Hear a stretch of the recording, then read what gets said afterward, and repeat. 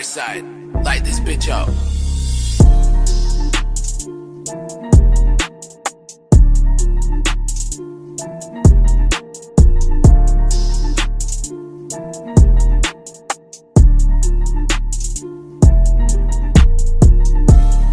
What is up, everybody? My name is James D. Fiore, and this is Blackball.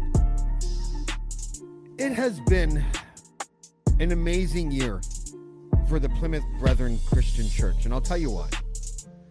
During this year, they were able to take personal inventory of their leadership and their organization and start making adjustments because of the blowback of people like my guests today. And the only role that I feel like I played into it is just offering them a place for them to tell their stories. And I have been a willing participant in this, and I am so proud of all of the ex-members who have come on this show. And we're going to circle back to where it all kind of began today. And we're going to give an update on what's happening within the cult and with people who have escaped its clutches. And to do that, please welcome to the show. His name is Richard Marsh. Richard. Yes, James. How are you, buddy? I'm good. I'm very excited when I think about the past year that we've been sort of since I met you. And since you've been on the show and the parade of ex-members that have come on the show to share their stories. And I think I want to begin this podcast by asking you, very seriously, we are seeing the Plymouth Brethren Christian Church deal with the blowback from our podcasts and the stories that have come out of these podcasts. Would I be correct in making that assumption? Oh, absolutely. Yeah. I mean, there's publicly... There's probably not much to see for it, but of course we, as a result of the podcast, we have increasing numbers of internal contacts inside the church, and yeah, it's they just don't know what to do. They're kind of stunned, I think. In the past they've been dealing with, one individual has spoken out, and then a year or two later, some other scandal breaks and some other individual speaks out. But this is, we're now into 50 podcasts. It's just a flood. And their denials are just increasingly hollow, increasingly irrelevant. This is not isolated incidents. What you see when you listen to all these podcasts is exactly the same dirty tricks played by the church in exactly the same way, again and again and again. And they can't, usually when they really get cornered, in the past, when they've really got cornered, they would kind of blame it down onto one individual in one local congregation that overstepped the mark. But when you see exactly the same tactic repeated again and again, and when you get people who've had face-to-face encounters with Bruce Hales, the so-called man of God, and you hear what he has actually said to them, it just becomes undeniable that firstly, this church has a centralized, what would the word be? Like there's some kind of central office or administration that spends all their time trying to suppress former members and to spin the story. And it's all directed by Bruce Hales. It's very much like the Scientologists had a secretariat or an office that was, the fair game deal, that was, a small subset of people who were just dedicated full time to suppressing dissidents. Yeah, I'm going to start off. I want to talk about Michael Batchelor for a second, actually. I know that we're going to cover some of the guests that you've had on the Get a Life podcast. And by the way, I encourage everyone, go to YouTube and find the Get a Life podcast, Conversations with Ex-Cultists. Is that what you call it? What do you call it? Get a Life, Ex-Cult Conversations. Ex-Cult Conversations. It is eye-opening. Like I often, tag along and am able to procure guests from your show because I want them to be able to have like as many opportunities as they can to tell their stories, right?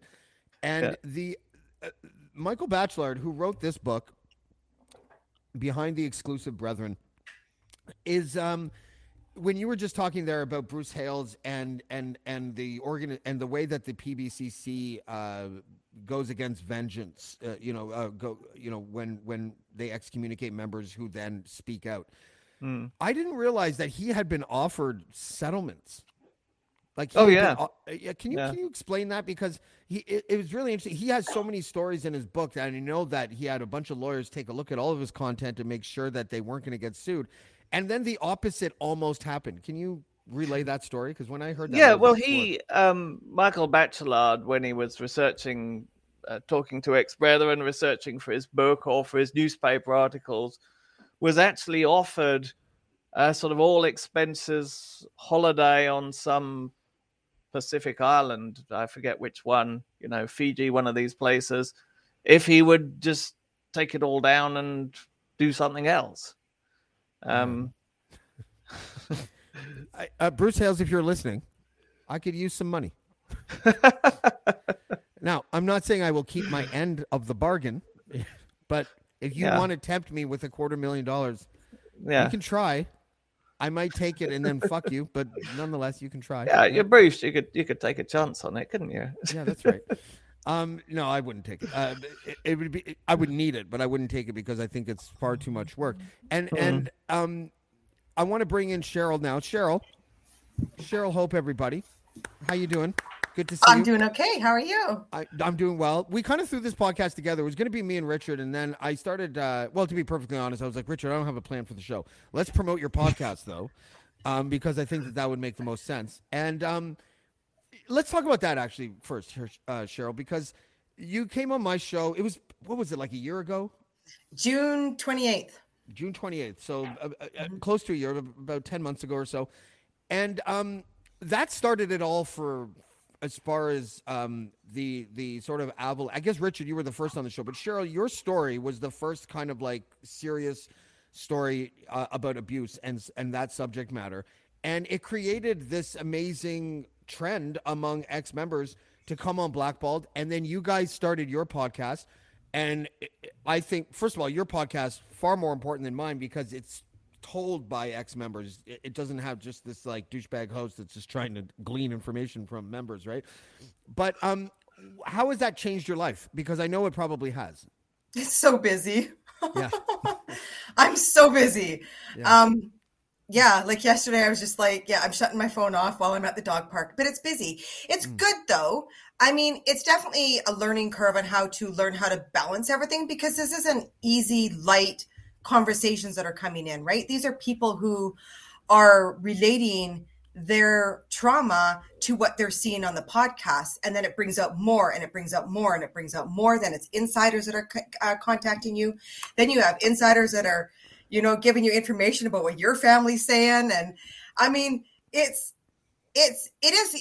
really good, James. It is super good, but it is a lot to handle. It is a lot of responsibility. Yeah. I wish some days there were like 5 of me and 5 of Richards and 5 of Carmen's and, then not 5 Richards. Oh my God.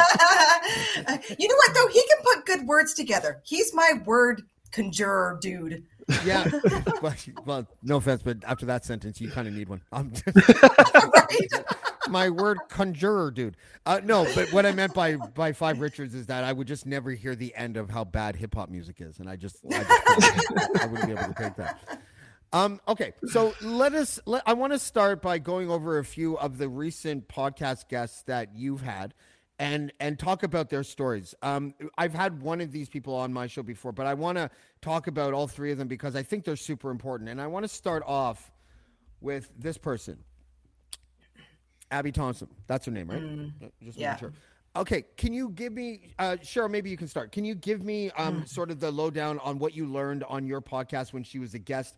And why it's so important that the one aspect of her story is that she literally just left. Yeah, I've been talking to Abby for a while now. And it's just heart-wrenching what she went through.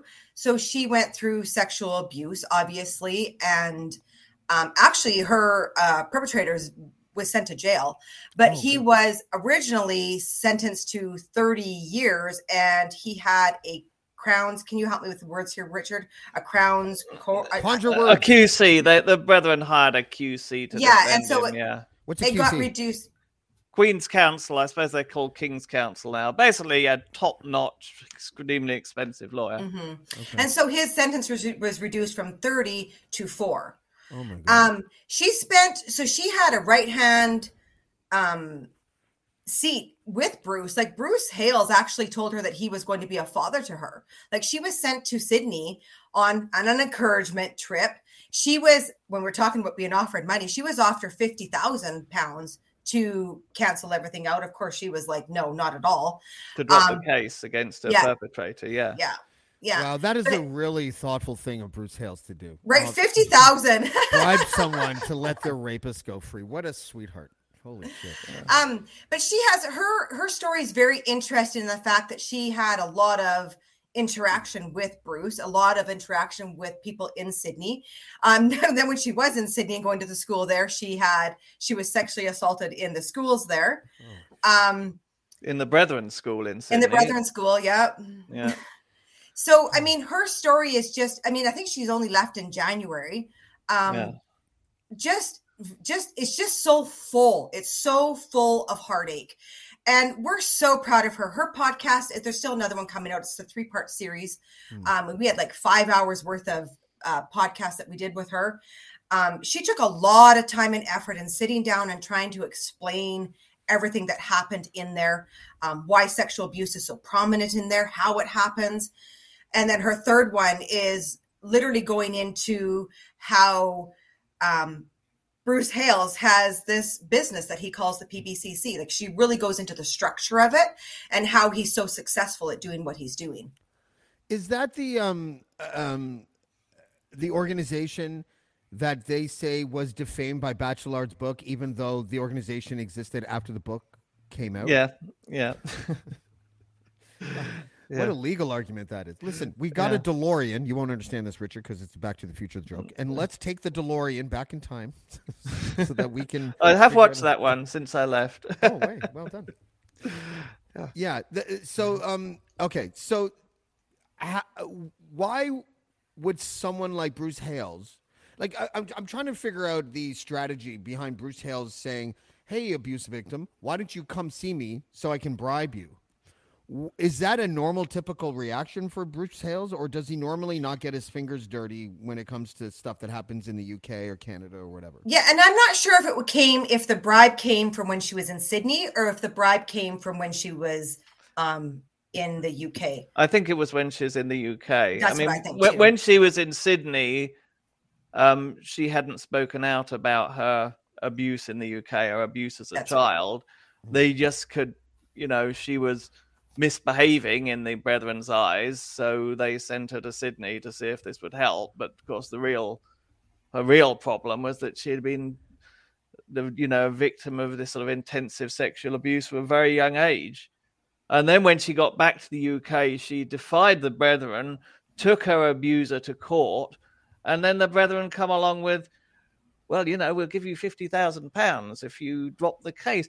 And the thing that shocks me about it is, given the extraordinary wealth of the PBCC, what a lousy offer that was. What an insult. I mean, the guy who offered the money, it'll be one of these fat cat British Brethren businessmen, like his wife's shopping car's worth twice that. And that's all they could do. I mean, it's you really wonder what new depths they can plumb when it comes to that kind of crap. Yeah. Nothing surprises me anymore, and yet I always feel like I'm surprised. Let me ask you this before we get to the next, because I want to talk about a couple more guests. But before we do that, have you heard of anybody who has experienced any blowback after appearing on your show or my show? Yeah, I mean, some have got blowback from relatives inside. just in terms of criticism and, emails saying, oh, what do you do this for? And take it down. No one's got any... the Plymouth Brethren as a church haven't taken any action whatever against anyone who's appeared on any of our podcasts, as far as I'm aware. It's usually the families. So it's the families that are reaching out. I mean, I will bring up one thing that was posted on our YouTube, one of our podcasts, and it was we agree that it's probably a troll. And she did. She in her own way threatened someone's life in the sense of saying, if you're still alive in 12 months, keep up the rhetoric and see how it bites for you. And I did report it as a death threat. And I'm sure it was just some peep troll. Sorry. Can you explain that again? Someone's reached out to you and said, no, someone posted a comment on one of our very potent podcasts, and left a message saying, if you're still alive in 12 months, keep up the rhetoric and see how it bites for you. Okay. Well, and that goes back to that they pray for our removal inside the church, right? So when they pray for our removal, they're praying for our death. And so supposedly Bruce has this track record of when he prays for someone to be removed, they usually die within 12 months. Yeah. And I'm like, well, I want what Richard's drinking because he's been alive for more than that. I know. I kind of imagining Bruce with this voodoo doll and he's got this hair stuck on the top. And somewhere this poor dog is yowling with pain because he's got the wrong hair. I just picture Bruce shouting to this guy, "Hey, Jesus!" And Jesus just never answering him, right? Like just, He just got the wrong coordinates. The lightning just keeps hitting the house over the road. To them inside, though, they take it very seriously. Like it's very serious when they're praying for the removal of somebody, right? Yeah. It's a little not a little. It's disturbing.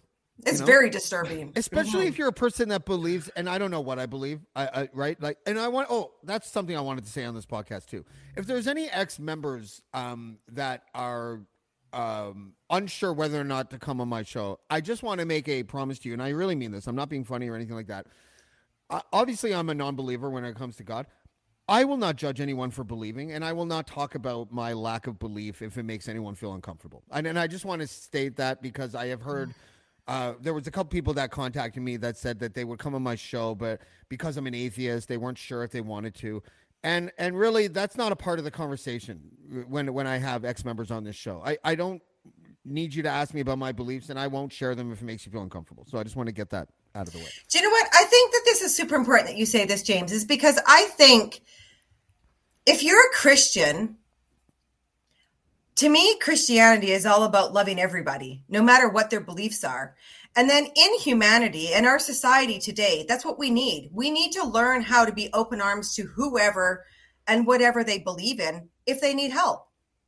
I do. I just 100%. I'm glad that you brought that up because I agree that we should be able to hold hands with whoever, because you never know if that person that you're holding hands with, no matter what they believe, they could be the next dynamite that needs to break through something.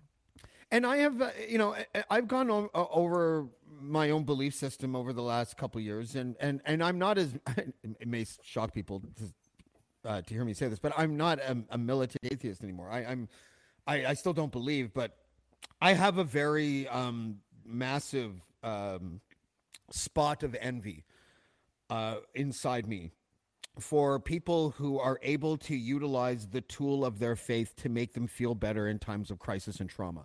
I actually believe that, if I had some sort of belief system that was similar, that maybe I could get over grieving processes a little bit easier. So listen, I have a healthy respect for people. I just don't, and I won't even talk about what I don't like about religion. I like that aspect of people's faith. So I just wanted to get that out of the way because I know that some people are uncomfortable when I, make fun of Jesus or when the profanity thing, I'll never get over that. I just deal with the profanity. If someone wants to come on the show and they're like, I'm not comfortable when you swear, I won't swear for you because I don't think that swearing is prioritized above telling people stories that are important. Right? Okay. I want to go on to a guest that I just recently had on the show as well, and Richard, maybe actually Cheryl, well, whoever. But it's Heidi McCamley. She came on my show, I guess it was a week ago now or so, and her story was just, and it's still unfolding. And she was married to a person that she was sort of forced to be married to. He turned out to be horribly abusive. And then the church started to do their thing where they started trying to manipulate behind the scenes. Can someone, one of you, Richard, maybe we'll start with you, can give me a sort of recap on Heidi's story and why that one is also so important right now? Well, the thing to me that's really important about that story is not so much what actually happened, but the fact that for the first time ever, we've actually got recordings of the priests, these fearful and much hated priests of the Plymouth Brethren Christian Church in action. We've got the recordings. We're playing them live. We're hearing, the priests, it's all cloaked in a veil of mystery and holiness. And, when the brethren use the term, well, that's in a priestly area, they mean that's ultra top secret. No one must talk about it. I thought that was on private parts. We've kind of whipped the veil, the kind of, the moth-eaten brocade off this mystery corner and revealed like the sad, juvenile, pig-headed little idiots that actually populate. We revealed what we've all went through for all those years. And it now has given permission to other people that are in there to know, hey, I'm going to start recording my priestlies. Right? I'm going to start recording everything, because even if you can't use it in a court case, it doesn't matter. You get to use it to be able to give proof of what you went through when people are telling you that, no, that didn't happen, because that's their biggest thing. They lie. Oh my goodness. They lie so much in there. In there. So, and if there's any insiders that are watching this right now, just record for your own sanity, so that when they come back and you say, well, this is what you said to me, especially when, like, Heidi caught some really pivotal stuff on audio. And I mean, she's got a lot. We never obviously didn't air it all. We can't air it all. I mean, there's a lot of stuff that she recorded. Well, the one thing that I played when she was on the show was enough for me. Like the priestly visit guy, Mike, spent the entire time not talking about the elephant in the room, which was the terrible abuse that she suffered at the hands of her husband, and focused on helping the husband and swearing. Yes, Heidi called her husband an asshole. I mean, that was really... Richard, I'll stop this podcast if you say that again. No, I'm just kidding. Go ahead. I did say it with an English accent. It's an asshole in North Sounded America. It's an asshole, James. Assholes are quite different. And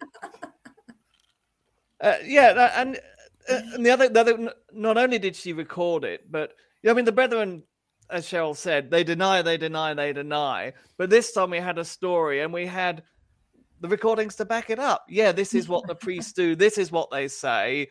This is how stupid and petty and juvenile they are.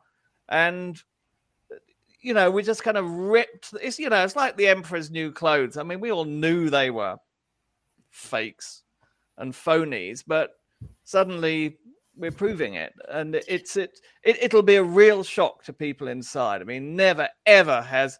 I mean, I've never even seen a transcript of a priestly conversation. Suddenly, we've got it all on record, and multiple ones, and multiple hours of it. And this is the first time too where we get to see a dad stick up for his daughter. Right? She's got a kick-ass dad, and I hope that sets a standard in there for when these priests, there's a lot of people in there that watch these. And so I'm just hoping that some of these fathers in there take her dad's, what he did, and it gives them permission to be able to do the same. Just to give context to my audience, normally the family members of someone who is being given who's being visited by these figures during these priestly visits, normally the family always sides with the institution of the church before they side with their family members. On this audio recording, we heard Heidi's father basically lay into this guy and tell him, like, listen, what you are doing right now is I'm paraphrasing, is terribly disrespectful. You have a big blind spot when it comes to the real problem here. And I find it completely absurd and a lack of respect. And to hear someone say that in that context is something that many ex-members and current members, I would imagine, have never even heard before. No, my dad never did it. When I heard that, it made me want to cry inside. That's what I wished my dad had done for me. Yeah. Yeah. I mean, it does kind of suggest that, I mean, the priests rule by fear. The reason everyone is so subject and the reason why people will do the worst things to the people they most love is they're terrified of the priests because the priests represent the authority of Bruce Hales. If you defy the priest, you're defying Bruce Hales, you're defying God, basically. So the fact that someone is prepared to actually throw off or overcome that fear and defy a priest, you know, maybe the whole system of fear is weakening. Maybe this is symptoms of a much larger kind of sea change inside the brethren, whereby they're kind of realizing, well, there's only one Bruce Hales and there's 55,000 of us. So why are we so scared of this guy? Yeah. Yeah. You know, it's like maybe it's just the first little green shoots of spring coming up out the frozen ground. Give me an idea, guys, of the types of, give me the bullet points of what you've heard as far as the Plymouth Brethren Christian Church changing tactics and strategies in order to protect themselves from us. Well, one example, just to get the ball rolling, was that whole thing about how they were canceling their virtual meetings for a while because we got a copy of a recording of the virtual meetings. Well, yeah, it was a conference. It was their Sydney conference. It was delayed for a whole month because we leaked some previous conference recordings, and then they all panicked that what happens if they get hold of this? Well, of course, we did get hold of it. Yeah. But that was obviously they were trying to figure out any possible way they could stop this thing from leaking. But the real answer is, James, that there's not an awful lot they can do. I think they're really starting to realize they're in a corner here. I agree. I agree that they are starting to. They're playing more of a defense in there now. Like it is more of, for example, I mean, they all of a sudden it's like, okay, they're cracked down on a phone and people get worried about maybe their phone being just taken at any moment and gone through. I think they're more in a defense mode right now than they are about, trying to figure out how to stop us. Yeah. I think they're more about like, what can we do inside here? I'm surprised that I haven't been served with any papers yet. They won't though. Like, and a lot of people say this, and I know they won't. How do you, and I say, bring it on if you want to. You think of how many sexual abuse victims there are. There is no way they're going to want to bring all those people onto a stand. Right. Yeah. I mean, it's one after another, after another, after another. We're 50 podcasts in, and with a list this long behind us of people that are still trying to get their stuff together in order to be able to tell their story. Yeah. And I mean, there's out. In spite of the kind of depths of depravity that we've already revealed, there's stuff coming up that's worse. There's no end to this.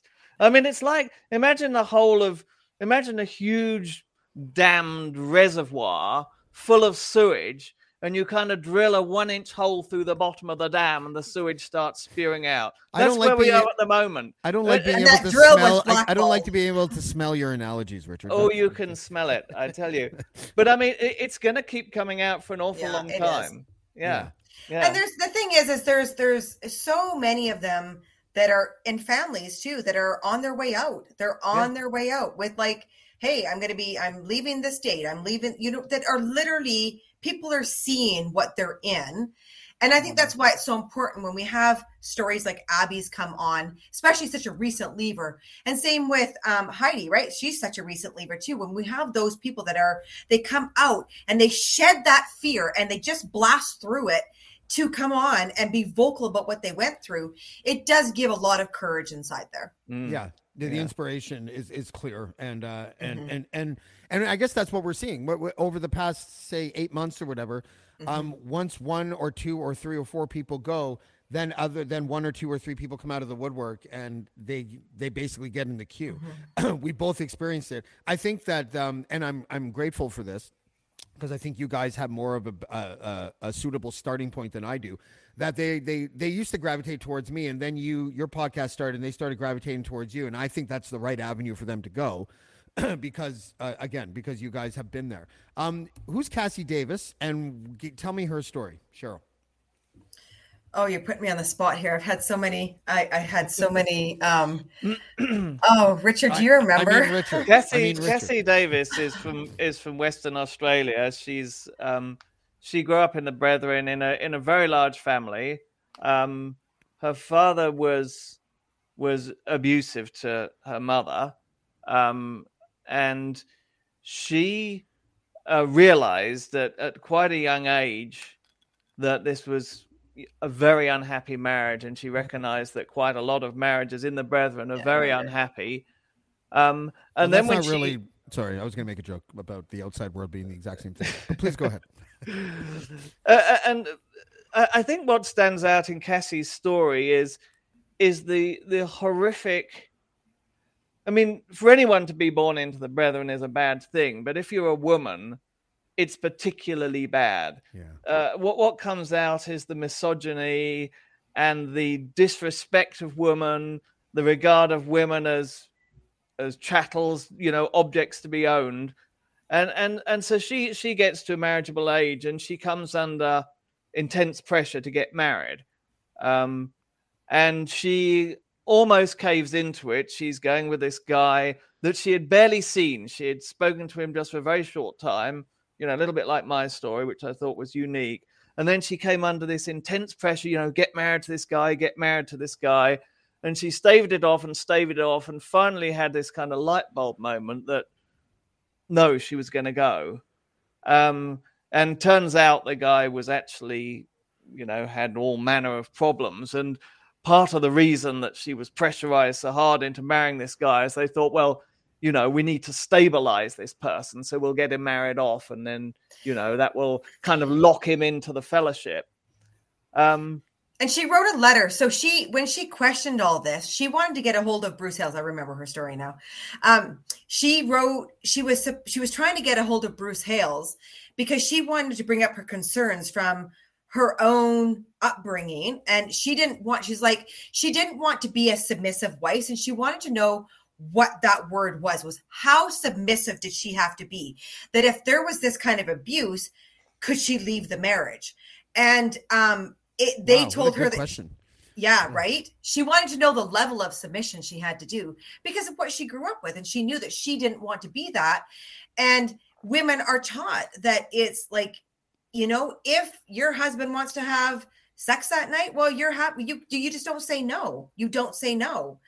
And I can say that just from everybody that I've talked to that have left. And so she was told to send this via fax.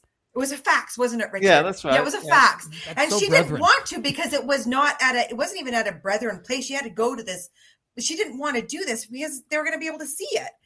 And anyhow, what came out of it was they told her she was making a mountain out of a molehill. Yeah. I mean, this is about consent within marriage.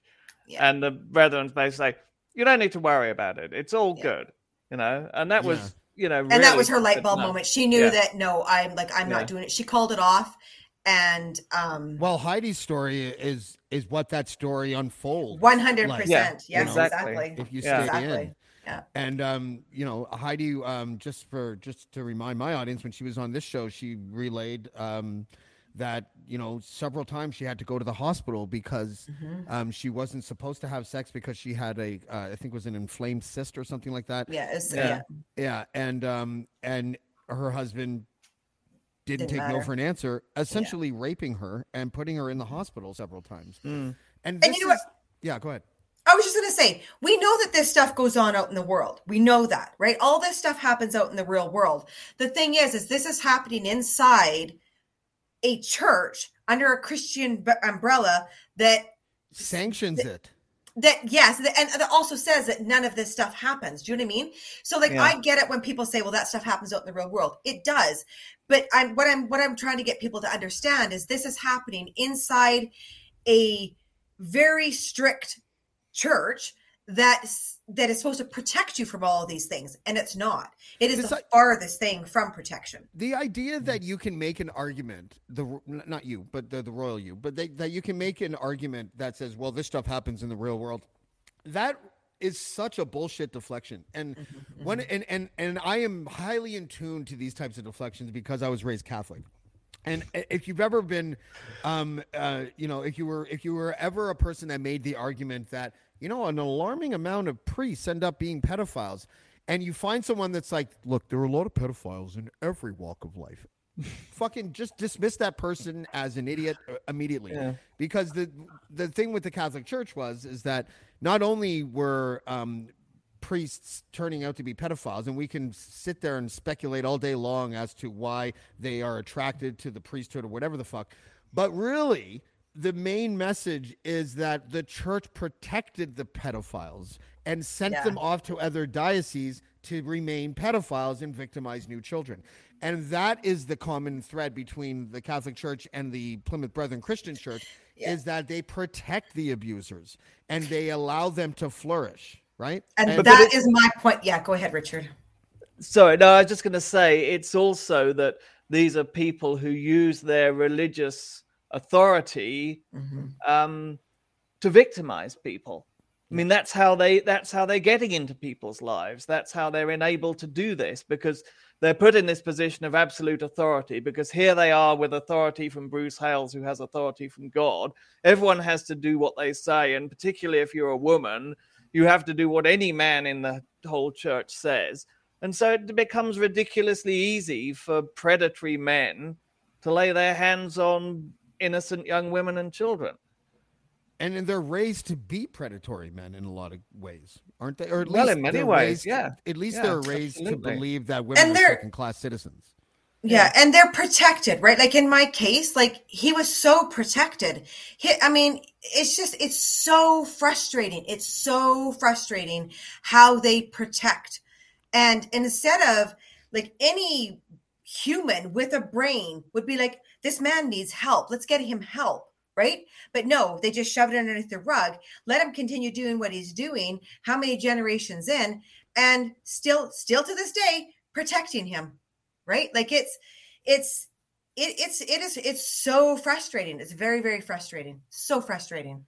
And I mean, I know for all those Maple Creek insiders that are watching and will watch this, Ellen is still under investigation. He's still under investigation. Just because he hasn't been arrested like what just happened recently in Maple Creek, he is still under investigation. So to all of my siblings that are in there and think that Ellen should have been arrested like him, yes, he should have been. But because the case is so freaking complex, they can't just go in and do that. And because he's being protected by the PBCC, they can't go in and do it like they just did to Mr. Pachu and Maple Creek. So that really freaking annoyed the shit out of me when I get told that, it's not true because Ellen would have got arrested like that. Yeah, in a perfect world, I would have loved that.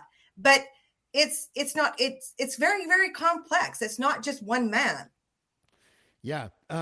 Sorry, that was my rant for the evening. No, I get a rant podcast. 100%. I agree with you. Yeah. So is Bruce Hales having health trouble? Is that the rumor? Oh yeah, he supposedly had heart surgery and is in recovery, and his wife supposedly he's got a heart. I'm just kidding. He does have a heart. Well, it pumps blood anyhow. Yeah. I mean, it probably just pumps alcohol, but mostly gin. Yeah. Yeah. So happy I don't drink anymore. Like right? Me too. It's like one less thing I have in common with the brethren is just that I don't drink. Yeah. Like it's I have a Dr. Pepper. That's what I do now. So what can we expect then? Because I know that one of the neat trends that has happened behind the scenes, and we talk about it a fair bit, is the people that are currently still in the Plymouth Brethren Christian Church who are sort of like planning ways to leave. do we have any of those in the pipe right now? And is that sort of like where you guys are seeing the trend move towards, rather than from like 10 months ago when it was like collection of ex people who are already out? There's a lot of people walking away, but I mean, it's not something that happens fast, especially when it's families, right? Especially when there's businesses involved. But yes, it is. It's so inspiring to hear and watch. My heart breaks for them, knowing as they prepare for the separation of their families, right? For the people that stay in. I think what gets me the most and where I crash the most is when they come to that situation and when they're texting and knowing like, hey, this is my last time I'm going to visit my mom, or this is the last time that I'm going to, like, it's heart-wrenching, because that is the issue in this cult. That is the issue. That's where they hold the power. They hold that power right in that separation rule. Everything, that's the seed. That is the seed of making this a cult, because they use that power for everything else. Yeah, explain for some of the people, just remind us what the doctrine of separation basically is. Well, you can't have, if you leave, they have the rule that is, if you leave, you are going into the world, and they keep separate from that. So their rule is that they don't have anything to do with the world. They keep separate from that. It keeps them pure.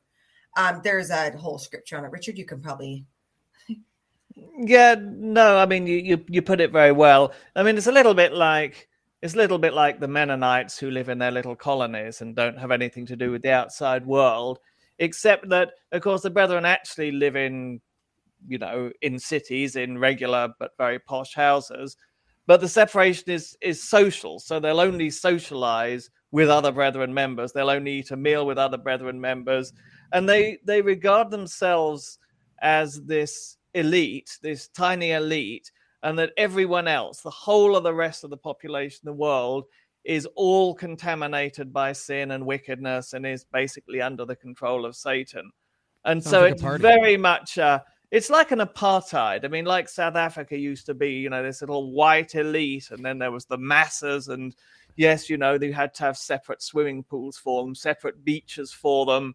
You couldn't share an elevator with them. It's very much that mentality. And so when someone leaves the inside the elite position and goes outside, no matter how saintly their life might be, they are then contaminated by the masses, and they're completely cut off socially.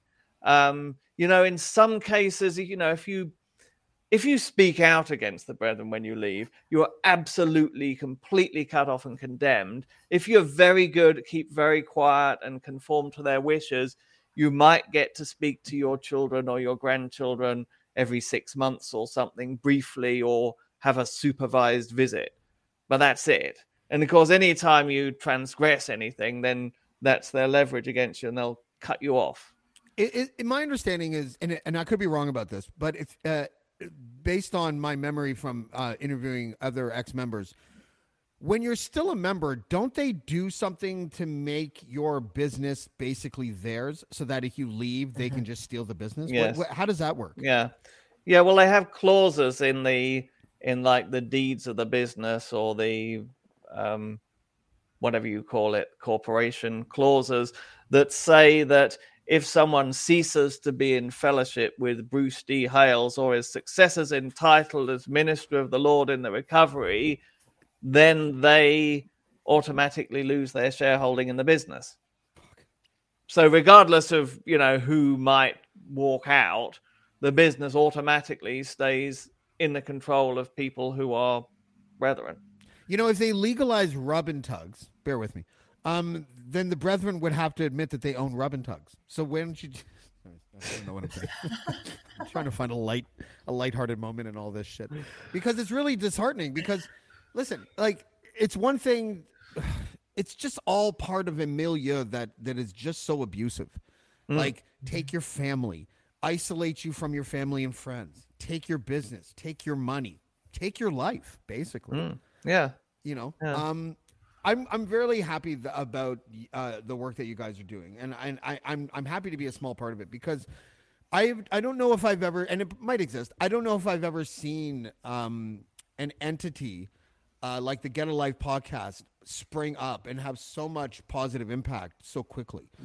You know, I don't know if I've seen ex-Jehovah's talking about the witness or whatever, like ex-Scientologists. Like, you know, this is not something that is normal, but it is so important. And you know, and I'm grateful for you guys for doing it. Do you guys want to pass along a message to Jimmy Hales? Because I'm going to beg him for an interview. Just tell him we're just so looking forward to it. Yeah, or any of his friends and relations for that matter. So yeah.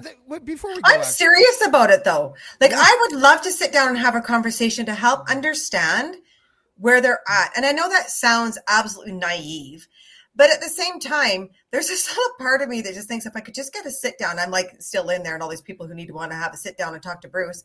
But it's just like, to just be able to sit down and have a conversation. To me, it's the separation rule. Like, it's a separation rule. You know, I think that ex-members, especially ex-members who have been through trauma, I think the Get a Life podcast is probably the best place for them to go. I think Blackballed is a distant second, but I will still take second place.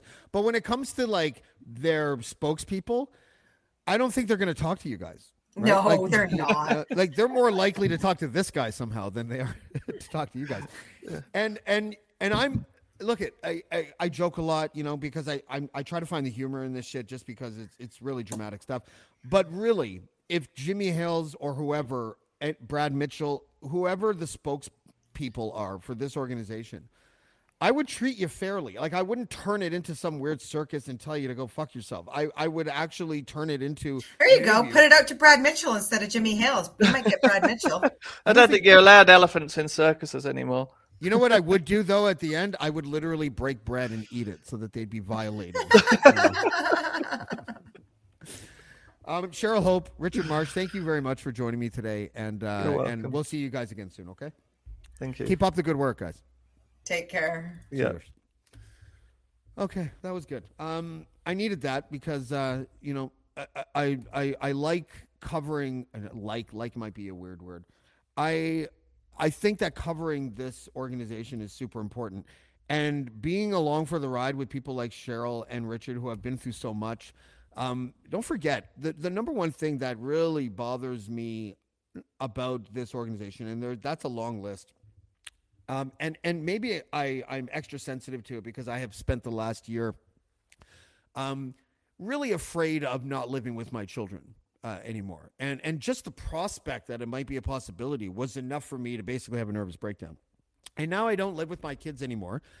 And you know, it's not that bad. But the main point is that I'm not being kept from them in the same way. I could not imagine not seeing my children for years and years and years and years because they were involved with a religious institution.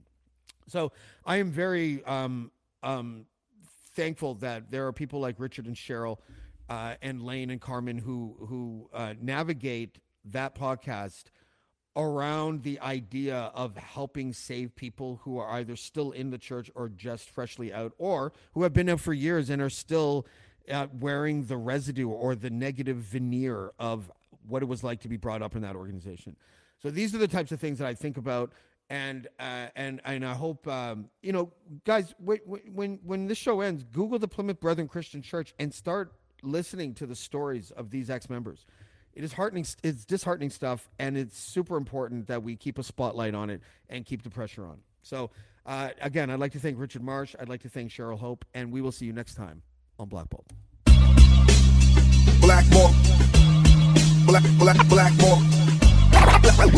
Blackmore.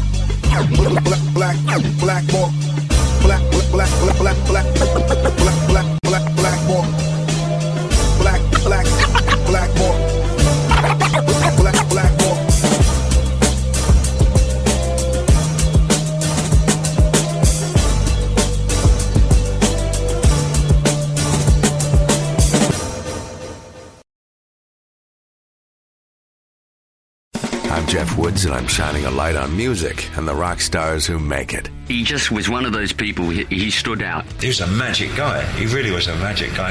We all have faults. He had the same amount of faults as we all have. This was before Led Zeppelin. Robert was full on. I mean, he was Led Zeppelin without the band behind him. He had the hair, the jeans, the whole thing, you know. And he was amazing. The Records and Rockstars podcast, heard around the world and yours to hear wherever you get podcasts. All the episodes from JeffWoodsRadio.com. Come on, let's go to the Blue Hotel. I wanna live at the Blue Hotel. The podcast that goes everywhere the imagination dares. It's for the open-minded, the pleasure seeker. It's Jeff Woods with the new podcast about relationships and sexuality, theme-based with special guests, the Blue Hotel Hotline, and every episode climaxes with an adult bedtime story.